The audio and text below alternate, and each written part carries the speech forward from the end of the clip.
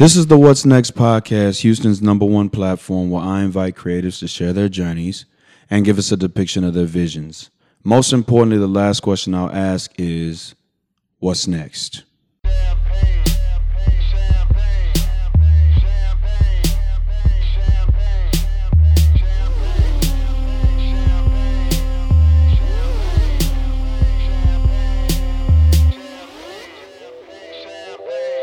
Houston, Texas, welcome back to episode number 47 of the What's Next podcast, a production of Still Visionary, Inc. In a couple of hours, the Houston Texans will be facing the Kansas City Chiefs in the AFC game to see who plays for the AFC Championship. So by the time you see this, hopefully we would have won. hopefully we would have won and been on our way to the AFC Championship. My name is John Ross Dyke I, and before we get started with the episode, Eli, I want to introduce our social media handles so we can get that out the way and not disrupt the flow of the conversation when we get to that That's point. important. No doubt. Go ahead. My social media handle, I'm not extremely large off into it, but at Eli T. Parker, ELI TPARKER. That's on Instagram, and it's the same on Twitter. Okay. Yes, sir. Okay, and I wanted to I clicked the follow button yesterday, but then I took it back because when you said, hey, when we talked about coming on the podcast, I wanted to do it right here on the podcast. Okay, click the follow button on the podcast, and I wanted to make it official. My name is John Ross Dyke I, and you can follow me on Instagram and on Twitter at John Ross Dyke and still _visionary. If you would, connect with me on LinkedIn, subscribe to my YouTube channel, like my fan page on Facebook, and visit my website at stillvisionary.com. That's STILLVISIONARY.com for everybody streaming audio-wise this podcast. I have new merch that I'm working. The second prototype that I'm doing is a segment from the podcast called Creativity Comes From Experiences here. And on the back, shop stillvisionary.com. How you doing? I'm doing good. Good. I'm blessed. Okay. No doubt. Welcome to the podcast. Did I say this is episode 47? You did. Okay. You did. Welcome to the podcast. How are you? Thank you for having me. No doubt. I appreciate you asking if you could come on, and I really appreciate that. Like I was saying a lot before in pre-production, this platform is made specifically for people to come on and talk about them. Right. So when I've offered the hand for people to come out and get on the podcast, the reluctance I meet is kind of bewildering, but it's all about growth. Right, and I don't believe that a lot of people may not understand the dualistic benefit in something like this. Well, really, it benefits three. Yeah. It benefits them, it benefits you and what you have going on, and what you have going on will benefit the listener and the watcher, the person that tunes in to inspire. No doubt. So what's going on with you, man? It's been a long time. Houston, Texas, I want to welcome to the podcast another Booker T. Washington grad. We're here live on the north side in Acres Homes, Houston, Texas. Yes, sir. And although I'm not from this side of town, I find myself frequently in the neighborhood. Right. So how are you, man? I'm pretty good, man. Okay. Happy to be seen. Okay, no doubt. Happy to be seen. Shout out to my brother Frederick Greeno, who says happy to be seen and not happy to be viewed and not seen. Mm-hmm. Yeah, so shout out to my brother Frederick Greeno. So before we get started with the episode, man, I want to say to the men of Kings Israel, number 19, AF and AM, happy Founders Day to you all. They actually put me on the platform to be able to create. Amen. So I want to say shout out to them. Shout out to the lovely women of Delta Sigma Theta Sorority Incorporated. Tomorrow's our Founders Day. And to my wife, who is the most beautiful AKA I've ever known. Shout out to you. You'll be having your Founders Day, I believe, this Wednesday. So shout out to the Ks, the Deltas, and Kings Israel number 19. Go ahead. Yes, sir. I'm sorry. So Welcome back. I want to welcome another Booker T. Washington graduate. After we graduated from high school in 2003, let's skip a decade, 2013. What are you doing around that time? Oh, 2013. Actually, it was the year I'd just got my bachelor's degree 4 years before in 2009, December 2009. Wow, 2013. I think it's a long time. Oh, we had the first big birthday party for my daughter. My daughter had turned 5 years old. Okay. And it was a huge success. You know, if you've ever done anything or put anything together and you look at how many people come out and support it and how many people are enjoying themselves, that's what I remember from 2013. My daughter was turning 5 years old, and we had more people than what I could ever even think, bring their children and come out and enjoy the time and enjoy us, Okay. Yeah. So, I look at the analytics of my podcast, and I notice that a lot of people don't quite make it to the end of the podcast. Mm-hmm. It's part of building a brand. Eventually, as you build that brand, you get to the point where people soak in everything that you have to give them because it's a limited amount of time that they get to see you as the brand that they like to endorse. But so I was thinking about how I could get this question out, because if I wait too long in the podcast, it tends not to be heard. Gotcha. So the first question I want to ask you before we get off into creativity comes from experiences is this: if you had to surmise who you are as a person and in your journey, what would you say, or what would you want people to take away from this podcast before we get into the meat and potatoes of things? Stick with it to it. Stick with itness. Okay. I don't believe that a lot of people have the gumption or I would just say the gumption or the courage to actually stick with something. Mm-hmm. Stick with it and see it all the way through. Okay. And if this doesn't work, there's always something else that you want to do. But a lot of times, I don't believe that people stick to things long enough to see it mature. Mm-hmm. People like to see finished products, and they rarely like to go through what it takes to build the finished product. Mm-hmm. And that goes along with ourselves as well. Mm-hmm. I don't think it's necessarily only a product or only a career path or whatever the case may be. If you want to be something, you have to stick with it to become that thing, right?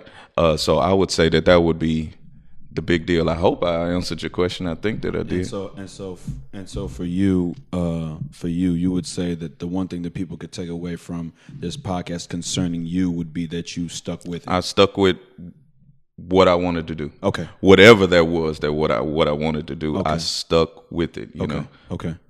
And I never looked at failures as if they were failures. I looked at, of course, we've heard this millions of times before. I looked at failures as learning experiences.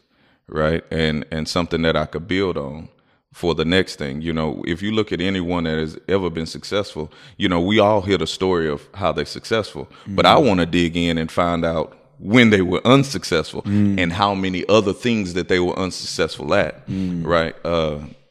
Just knowing that, it takes sweat.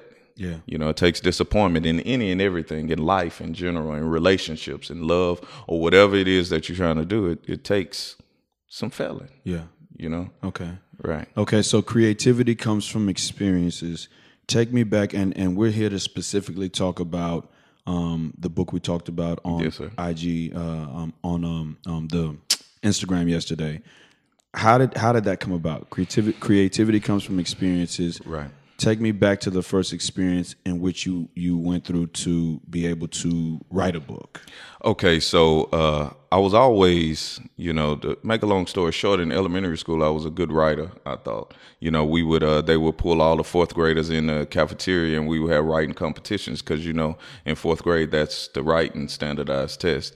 And I remember always winning, right? I would always be, top 2 or top 3 receiving the candy, and I really at that point I was just doing it for the Kit Kat. I was just doing it for the Nestle Crunch, And then I recognized I was decent at it. And what really fueled the book was the fact that I expressed this to you a little bit earlier. I didn't really like high school. I didn't really enjoy school so much, especially after elementary school. I didn't really enjoy school, and I believe a lot of that was me.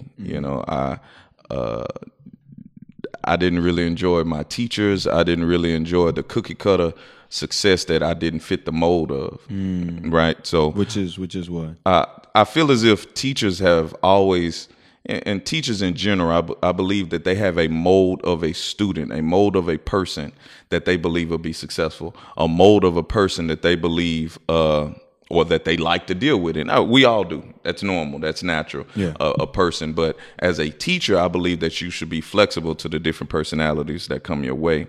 I didn't think that coming up through school, and especially looking in hindsight, I used to always be frustrated at the fact that my teachers, I felt as if, didn't deal with me well because I didn't do or fit into a box. Let's say that I didn't fit into a box. I thought mostly for myself, and some of the things, of course, I said and did, they were out of line, right?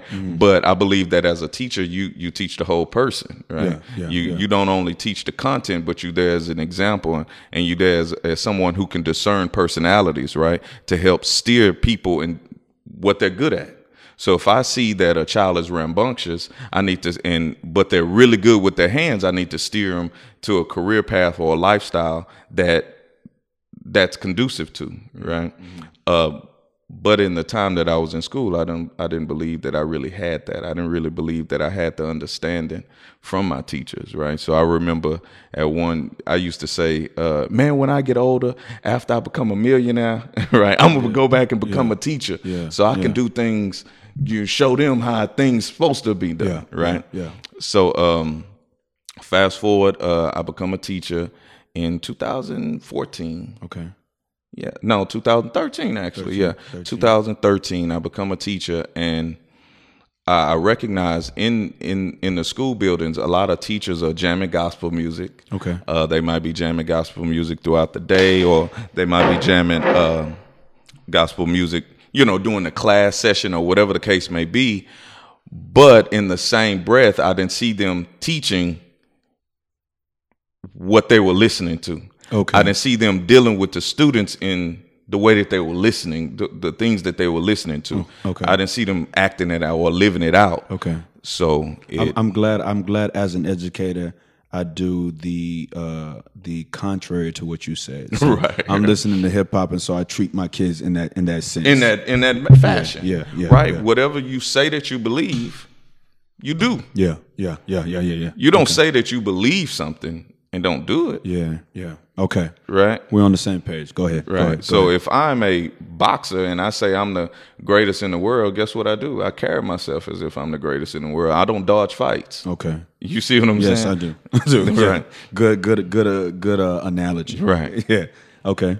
So I saw that, and backtrack. I actually got serious with scripture and with my faith as a Christian at the age of 14. Yeah. And so I remember Bible thumping and studying and reading a lot on my own, a lot on my own as a teenager.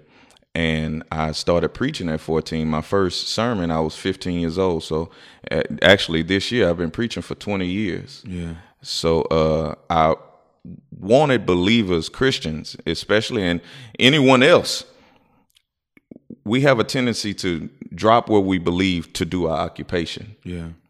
And I don't believe that you can't be effective in anything if you're not doing that thing in the scope of how you believe as a person. Yeah.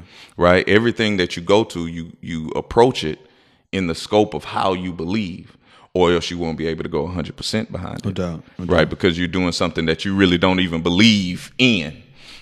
So one of my things was, I've always been a Bible thumping, well, I'm saying always, but since 14, I've been a Bible thumping Christian. And then I become a teacher, and I recognize I'm really good at teaching.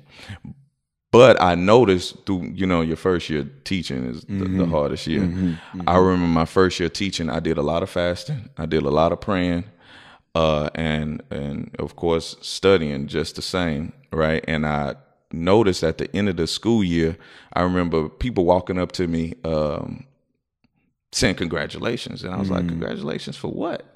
Right. And it was like, you had the highest test scores in the school. And I was like, I did? I was like, I had the highest test scores in the school? It was like, yeah. I was like, oh, Well, thank God for that, because I had no idea what I was doing. All I knew is that I was praying and I was having faith that everything that I was teaching these kids would help them, not only for that school year, but for in life in general. You know, and you know, I've bumped into a lot of those students 7 years later, and they're doing really good. Amen. Right. That's good. So, so the experience that led you to the book. You said that in the 4th grade you were a great writer. I was a good writer. Okay. I was a good writer, and tying that to the fact that I saw people who pronounced themselves to be Christians in the classroom not showing it. And not seeing that people were able to tie, once again, their profession to their faith. And initially, I looked out and I was looking for something for myself that could inspire, you know, Christian educators. Do you think that has to do with the fact of not pushing your spirituality, or in another word, your religion on the classroom? Because for me, I found myself, I remember talking to my the lady who gave me my job. Shout out to Miss Williams, who's actually a Delta. Happy Founders Day to you, Miss Williams. I remember talking to her, and she was like, "It's okay to reference to the kids. You can pray if you want to, but you can't say let's pray." Do you think that's the reason why? Yes. Okay. I believe that has a lot to do with it. Okay. Yes. So to answer your question, yes. Okay. Yeah. So continue on what you were saying. So with that being in mind, and I'm glad that you said that, because if there's something that you believe, all right, so nothing in the Bible teaches us how to act at church, other than there's only one scripture that talks about church discipline, and it tells us that we should love each other, right? Christianity is a lifestyle. It's not a day out of a week. It's a whole lifestyle. So in order to, and I don't necessarily have to push anything on a kid as far as what scripture is. I don't have to reference a scripture. You know, I don't have to say, open your Bible to, I don't have to hand out, you know, Gideon Bibles in the classroom, but my principles are my principles. Yeah. This is what I stand by. Yeah. Now, if they open up Pandora's box, and actually in the book, I speak of that. You know, it's a lot of red tape, and red tape for good reason, because we all know people that they believe in some crazy things. It's red tape for good reason, right? We don't want teachers teaching, you know, cannibalism or whatever the case may be. You know. But I believe that if you're a believer and you understand that it is a lifestyle, you don't put it down at the door when you go to clock in. Yeah. Okay. Right. And that's for the classroom or for any job that you do. So I forget the question, but no, the creativity, and then you were talking about how Christians, you know. Right. And so the purpose behind it was to go through the red tape and be a light, as the scripture tells us to be, without crossing the line. Okay. You see what I'm saying? There's things that you can do behind the scenes. There's things that you cannot do on the scene, right? That'll make you be that light and inspire children. Okay. Right? Okay. One of my chapters is called Use Parables. Okay. Right. And the reason why I named it that, if you read throughout scripture, you see there's a lot of stories. And the way that Jesus Christ taught, he taught through stories. He used parables. And so one of the things is so one day I'm teaching about coordinate grids, right? And I had a little activity in the classroom. Right now I'm teaching elementary school. So I'm just introducing coordinate grids, introducing them to go on the X-axis first and then go on the Y. And the TEKS explains that they have to know how to get from one point to another point, given compass directions, you know, north, south, east, west. So doing an activity, it's like a relay activity, and they started at the origin, and I give them a set of directions, and then the kid writes down the coordinate, and he moves on, and the next kid comes, and the next kid comes. So anyway, making a long story short, the students it always happens that after 5 students go, they start losing their way. They start, so what coordinator am I supposed to go to now? What am I supposed to do now? And I remember sitting down and talking to my students and saying, hey, if ever you get lost on anything in life, you always go back to the origin. And so now I'm using that. Now, did I have to reference scripture? No, I didn't have to reference scripture. And after talking for so long, I remember the students standing up and clapping and be like, Mr. Parker, you sound like a preacher. And I didn't say anything about it. Yeah. But later on in the school year, I remember students coming to me, they taking their math test or whatever test I gave or a district formative assessment that was given. And I remember them coming back and saying, Mr. Parker, I was messing up on this math problem. And you know what? I just erased it all and I went back to the origin and I started all over. And that's how I got it right. Stuff like that. Yeah.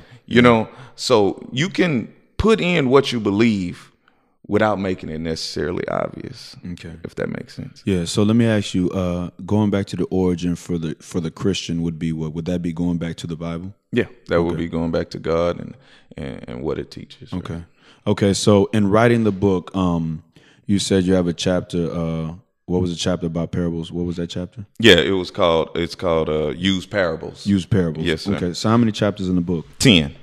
10 chapters. Yes, sir. I'm not a big book reader, so Okay. I didn't. Okay. When I say big book reader, Yeah, thick big books. 500 Right, pages, smaller ink. So the concept behind writing the book was to inspire teachers who are believers. okay.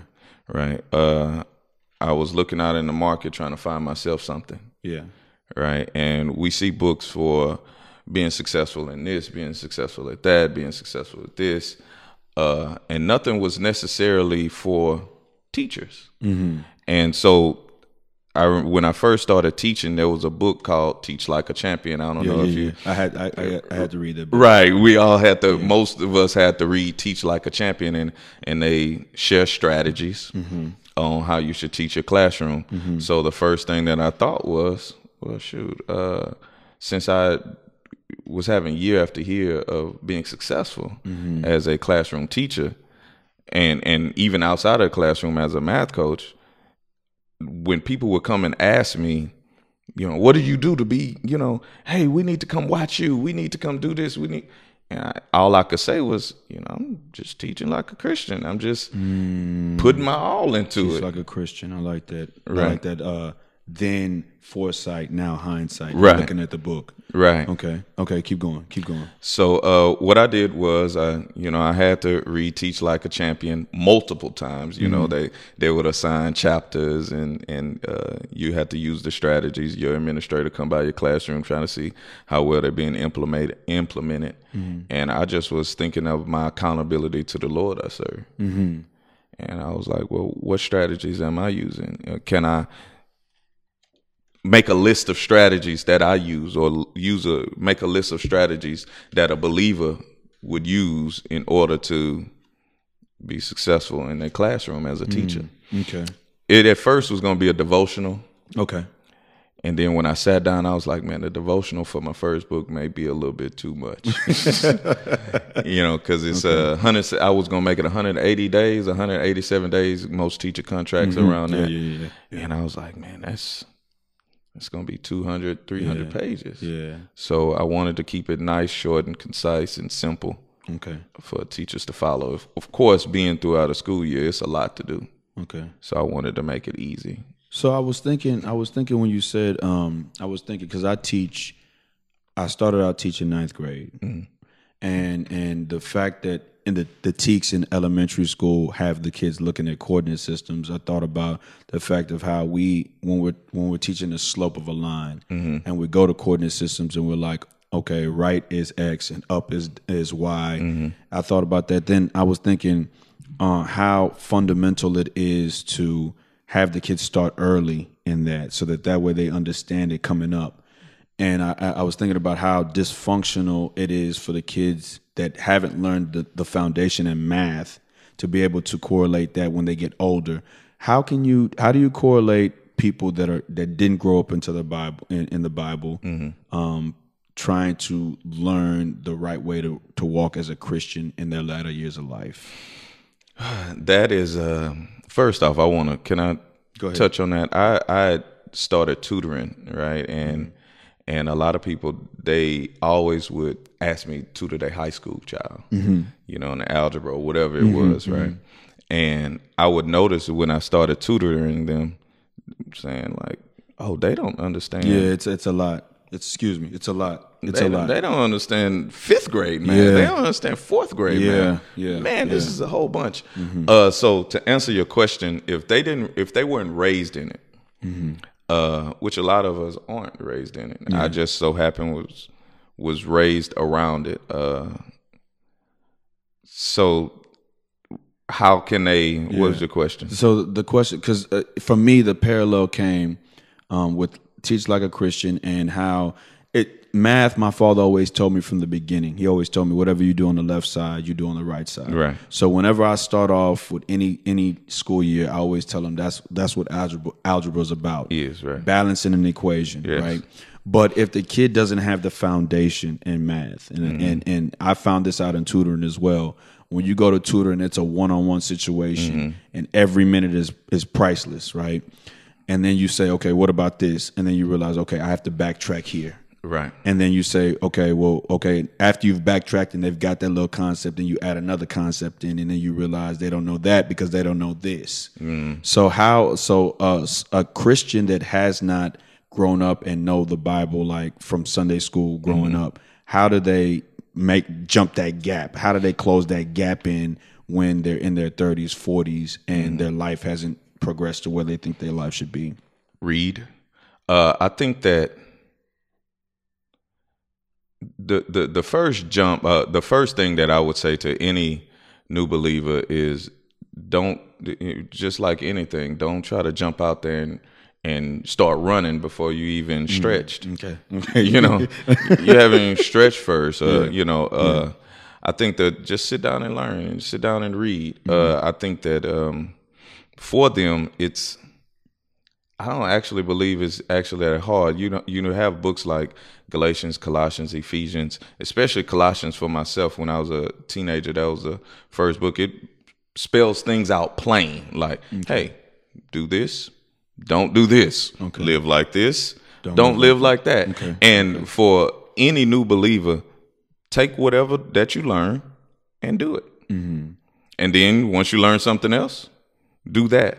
The thing that I believe that a lot of new believers have a tendency to make the mistake with is trying to jump out in the forefront, right? Now I'm a believer. Now I need to go tell everybody about Christ. That's a mistake. If I'm a new teacher, I don't run out and try to tell experienced teachers what to do, right?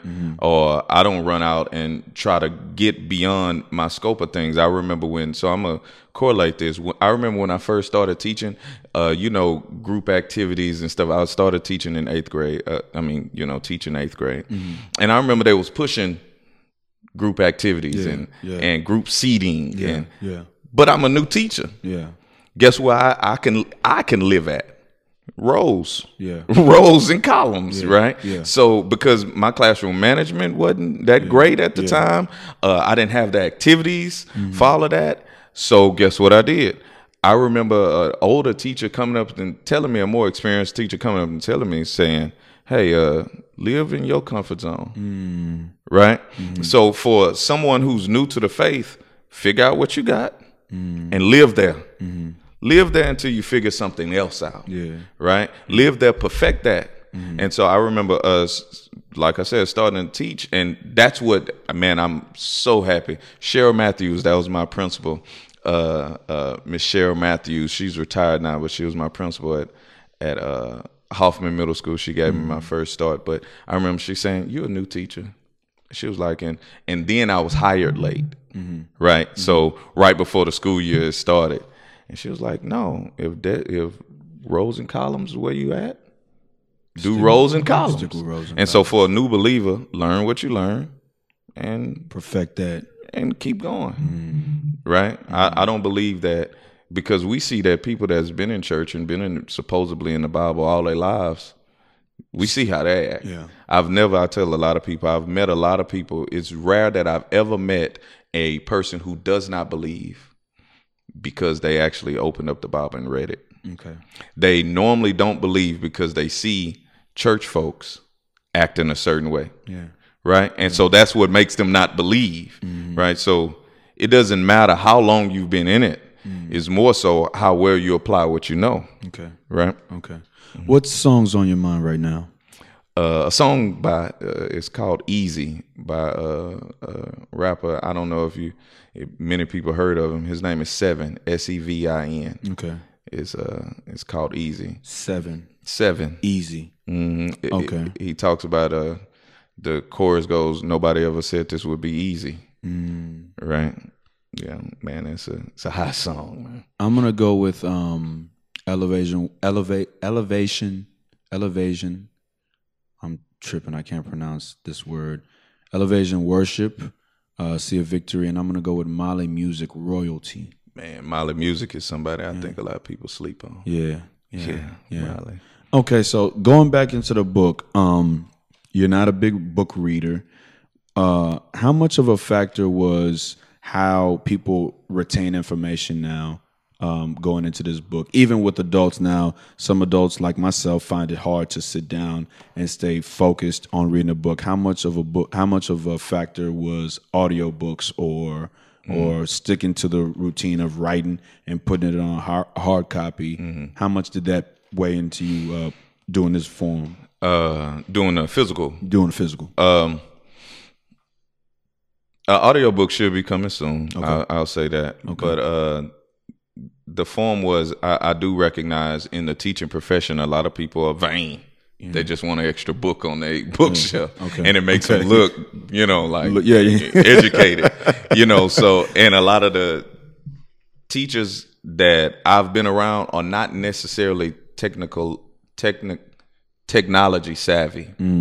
Right? So even when I put it out on Amazon, noticing that it was a few people, looking at the numbers, only like 10 people purchased the Kindle book. And all my book sales were coming from hard copy books. Okay. So I was like, okay, but even before I even released it, so that was just confirmation to what I'd already kind of saw, right? That a lot of teachers have a tendency to want something physical in hand. And it may have something to do with being vain. And the other part is probably not being as technology savvy. Right. Okay. So teaching parables. What is your favorite chapter in the book and why? Man, so one of the people that wrote the book, they read the book before I actually published it. They helped me edit it and stuff. They said that they really heard me. They said, I could really hear you, Parker, in this. Shout out to Carrie James, Miss Carrie James. She's a kindergarten teacher at my school.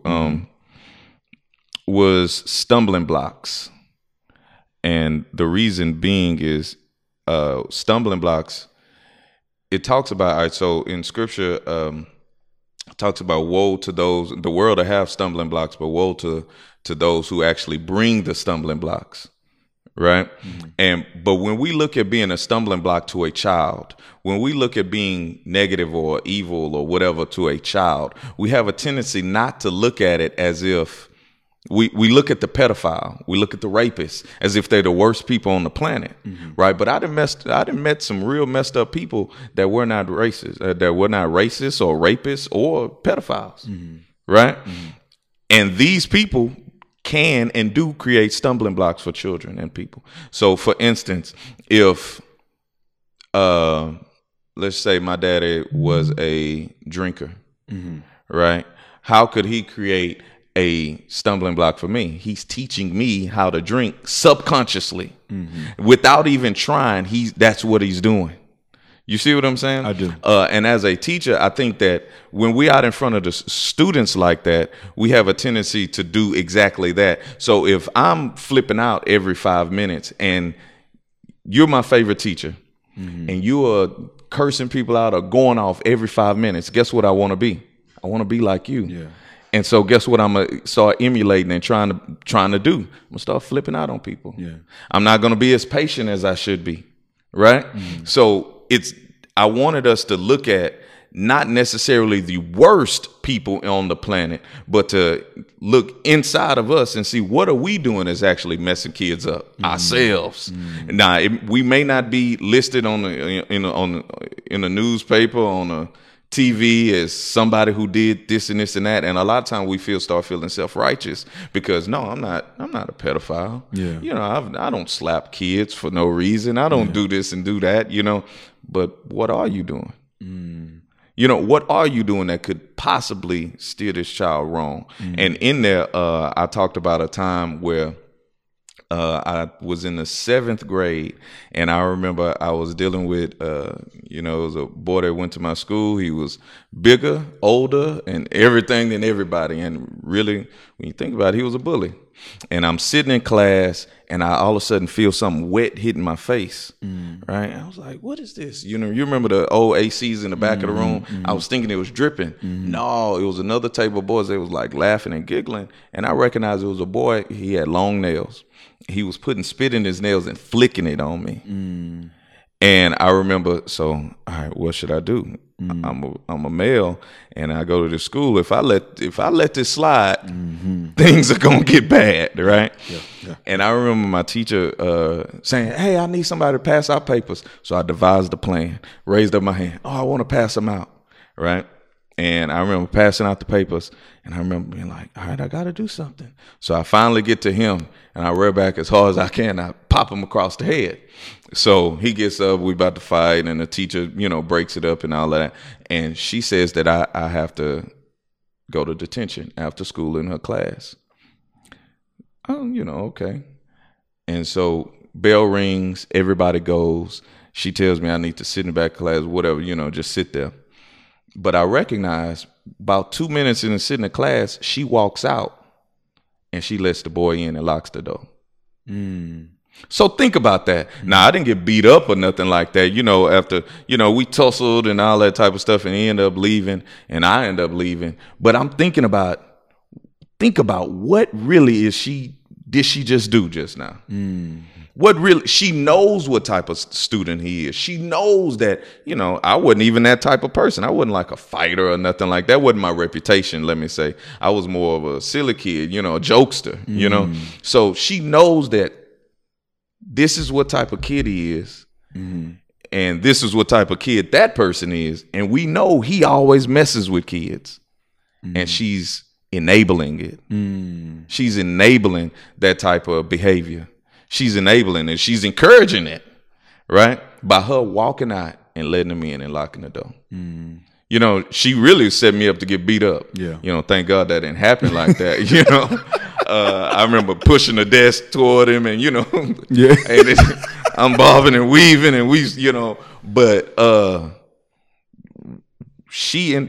so I look at that and we don't see somebody like her as being a stumbling block to a kid. Yeah. But guess what she's teaching him? That being that way is okay. And guess what she's teaching me? This is your place. Sit down. You know what I'm saying? You don't, whatever she's trying to teach me. But I never forgot that day. I remember being like, why would she do that? Yeah. Okay. And do you think that I could learn from somebody who's promoting that type of behavior? She's promoting bullying. She would see it happening and she might laugh at it. Right? Yeah. So I'm sitting in the class. Do you think I could ever do I want to learn from her? Is that what you were thinking after that moment? After that time period? Yeah, I know I didn't want to go in that class. Okay. I don't know. I didn't want to deal with her. I know I lost a lot of respect for her, because I was raised around a lot of older people. My grandparents were born in 1908. They had 16 kids, as I told you earlier, and my dad is the youngest of 16. He was born in 1948. So I never looked at older people as being so unwise. And now the older I'm getting, I'm recognizing that. So when I saw her do that, I was like, man, an older person should handle that a little bit differently. Yeah. So I lost all respect for her. All respect. I see where the beginning of the episode ties into now. You see what I'm saying? Yeah, I do. Today is January the 12th. We're 12 days in. 2020, we have 354 days left. With this book, what do you hope to attain in terms of exposure to this book, and what do you hope to attain personally? I just hope to. This is, I guess, a vague answer, but inspire as many teachers as possible. That's not vague, because we need it. Right. Yeah. Inspire as many teachers as possible, and not necessarily for me to get any sort of glory, but for the Lord to get the glory. For them to know how to tie and put in, and I believe anybody that's working at any job could benefit from it, right? I would hope that, as I said at the end of the book, that teachers actually band together and start doing the right thing, and to actually see the impact from it, from putting forth their best, their best effort. Later on in the year, I hope to have like a teacher conference at a church, or have some speakers come in and inspire teachers, have sort of like a convocation of sorts. Okay. We used to call them revivals, but now the smart word is conferences, right? So I would love to have, not smart, but the less religious term. That's the word. Yeah. Right. Yeah. So have some conferences, have some where teachers can sit down and be inspired in the work that they do, as opposed to, we always have to go to professional developments, and they are a waste of time. A lot of them, right? You just sit there and you're like, oh my gosh, this is what is going on, right? Yeah. You're always having somebody tell you what you should be doing, what you could be doing, as opposed to inspiring, and that's my goal. Hopefully I can get some teachers together and some educators together in, outside the classroom, parents even, and inspire them. Yeah. Inspire them, and so that we can raise our next generation to be better than where we were. Yeah. Yeah. So diving back into the book, let's talk about the structure in which you wrote the chapters. How did you start? What was the middle part, and how did you conclude your chapters? I ended every chapter with a prayer. Okay. I figured that giving direction, like going back to your last question, somebody may be new in the faith, and you just giving them, I just planned on giving them clear, concise prayer, something that they can pray, because a lot of times people want to pray and they don't know what to say, right? So giving them a prayer, giving them something that they could fall back on for that day. Thinking back to the first idea was a devotional.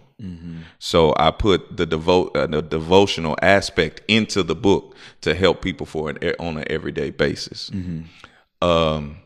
The structure of the book, I didn't want any page to be any chapter to be too much more than 10 pages, right? I wanted it to be something that somebody can sit down and read a chapter in 10, 20 minutes, right? So each chapter is easy to read, and it's simple for a new believer, and it's so much scripture in there that people can reference to where you can grow within each chapter. I believe that each chapter has layers. I believe that somebody who really understands something, who really thoroughly understands something, can explain it to where a kid can understand, right? A child can get it.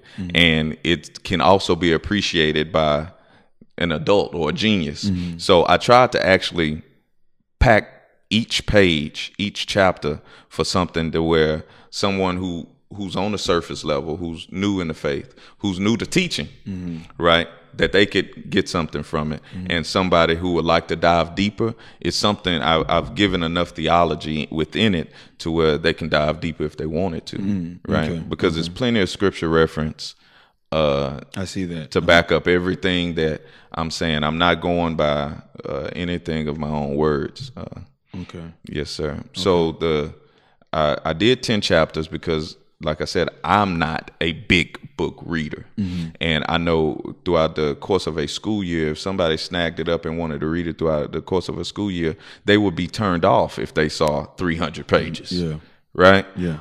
So I wanted something to just make sure that people weren't intimidated by it, and would be encouraged not only when reading, but encouraged at just the sheer size that they're able to get everything that they need within this 109 pages. Actually, it was 125, and after formatting and submission, it dropped down to 109. So I was pretty happy about that. Yeah. Talk about the aspect of after you get done writing it, somebody edited it for you, turning it in and trying to get it published. How did the reaction of writing a Christian themed book come off to your publisher? I actually went through Amazon. So okay. I was going to go through Moody. Okay. Moody Publishing. I was going to go through, I forget the names of the other two. And I thought I wanted to get it out in 2019. Yeah. And so that was the main reason why I didn't go through any other place. And I also struggled personally, since it's a Christian themed book, it's a Christian book. I also struggled personally with selling it. Yeah. I didn't really want to sell it like that. That was a hard for me, you know. But then on the other end, this is something that you experiences and hard work and that have gone into. Yeah. You know, so I was juggling with that. And with the other publishers, first off, they have limitations on how, and I never got any pushback because I went through a Christian, Moody is a Christian publisher, so there wasn't any pushback on that. But they have starting prices, and then with somebody struggling to sell it already, I was like, my starting price has to be $20. My starting price has to be, you know, so I was worried about that, because once again, the whole purpose of me writing it was to inspire teachers, right? So the idea is any artist, anybody that has put something into something, you might want financial gain from it. Don't get me wrong, but the big deal is you really want people to hear it. Yes. You really just want people to hear it. It's time. Talk up. That's really what you want. You want as much exposure, because you believe that what you have is something good, right? Yes. So you just want people to, hey, just take a look at it. Just look at it. I put time into this. Just look at it, and I didn't put time into it for no reason. Yeah. Right. So I went through Amazon because the editing process. So you could pay for editors. But if I would have paid for editors, that would have pushed me more to selling it for a high price. Yeah. Right. And that was what kind of turned me off from one of the other publishers. If I would have had to pay for editors, you know, I have children, and, you know, it's like, I can't eat all of that cost. Right. Yeah. So that's what turned me off. But getting just people that I knew, that I trusted their judgment and their intellectual ability, and, you know, their ability to read, you know, and tell me whether they were educated, secularly educated or not, whether they're a teacher or not. I just handed it out to a group of people. Yeah, let's just read the book. Yeah, I wanted to know from people who aren't educators, hey, is this an easy read? Is this something that you could just flow with? You know, because that was the big deal. Is it something that is an easy read? You know, you've read stuff that's not an easy read. After every few sentences, you have to actually sit down and like think about it. Yeah, what is this? What is this? You know, what is this? You know, so I wanted that to be easy, and the feedback was pretty good, and I actually sat on it for a while before actually publishing it, because I was trying to conjure up the money, the resources to just give it out. Yeah. And I sat on it for a while, honestly, and hopefully this inspires some of your listeners, some of your viewers, honestly, because of embarrassment. Yeah. Like, I was kind of shamed. Why? I don't know. It seems crazy, right? I don't know.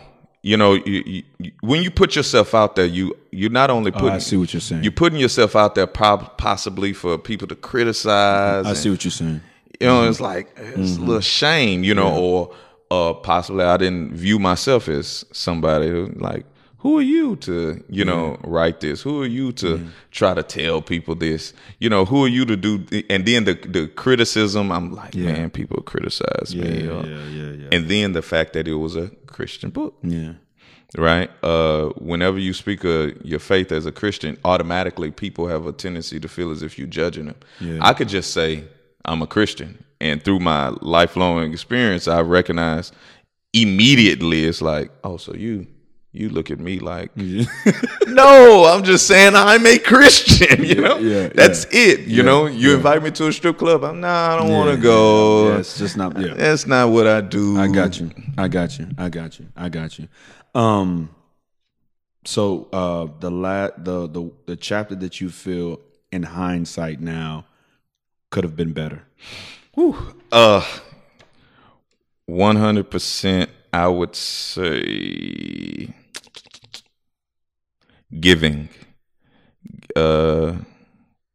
No, forgive. The after. Mm-hmm. Okay. Forgive. Okay. I think I could have went in a little bit hard on that. One of my concerns was putting too much, because people gonna read this, right? And I am a teacher, and I do have to work there, right? Yeah. And putting too much out there to where people feel as if I'm taking jabs at them. Yeah. Okay. I didn't want that. Okay. I didn't want people to.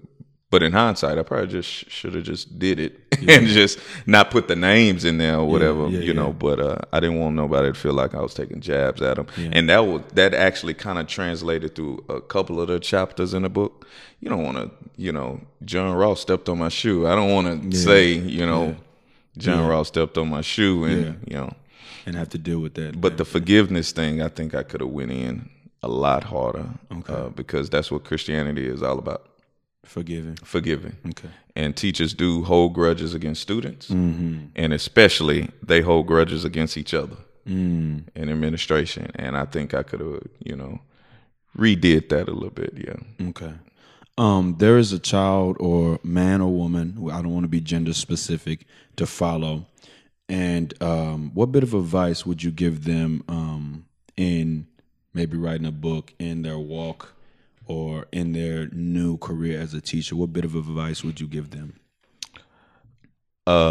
As we talked about earlier, pre-production.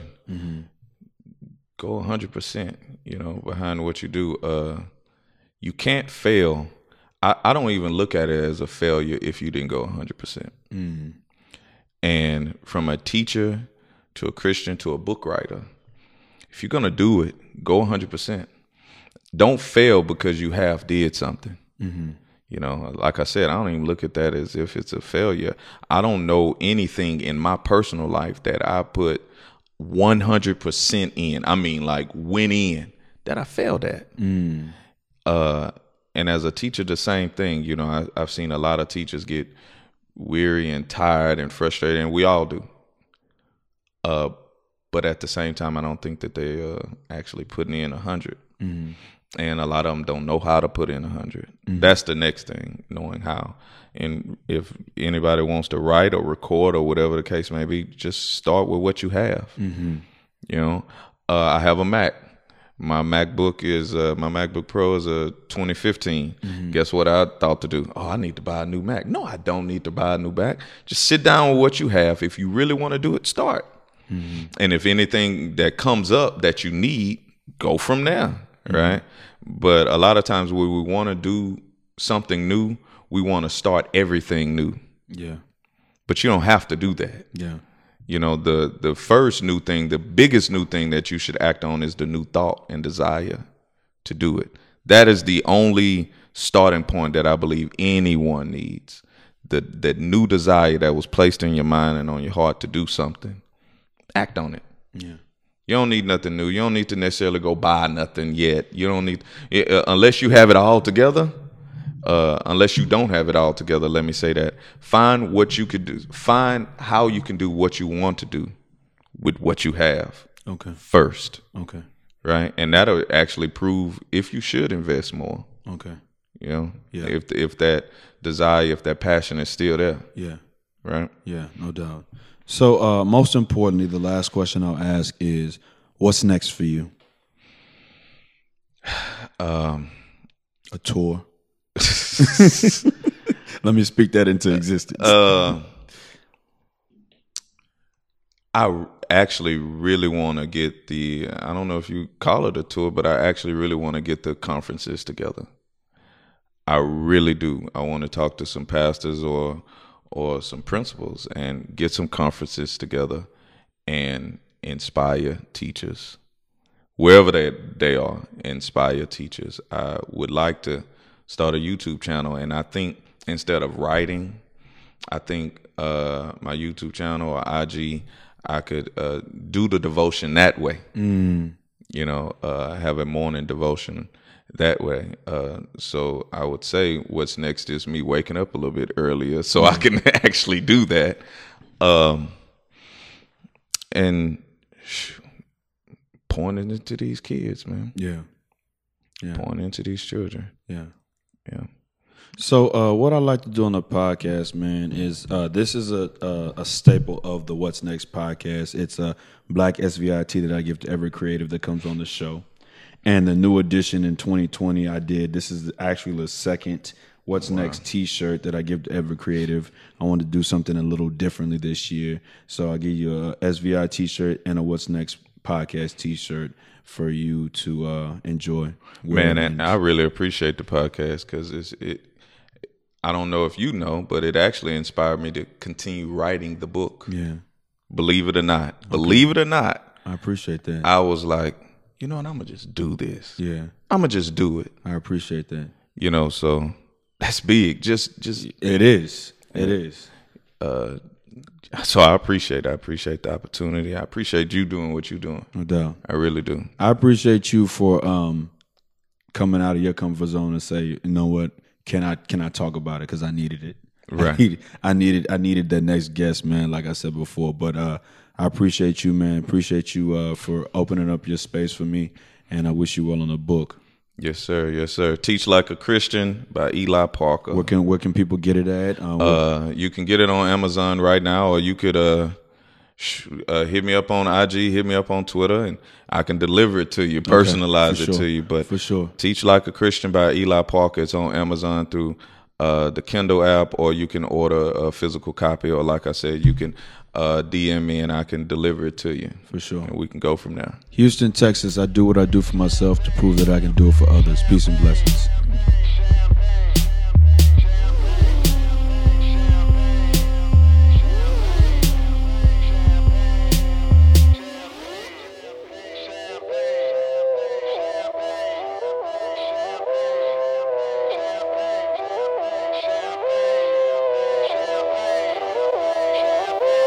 Yo, it feel like 95, Sachi on my body, Biggie, Jigga, Puffy, all that ballin' is a hobby, and I'm wildin' in my wallies, them valleys, no Pilates, more way get you more wet, now that's the Spumante, my crystal ball, I see crystal, I crystal y'all with that, I saw the sign like Ace of Spades, that Ace of Spades get cracked me like, cheers to the money guys, the Willie niggas, who buy them bottles, and then they spill these liquors, yo, salute my dude. I see you, dawg. 5 bottles, 1 dick. Why I need 2 bras? I know I'm out of line, but love is shower time. You know it rose rain when your cloud is 9. Get off that high ass hussy.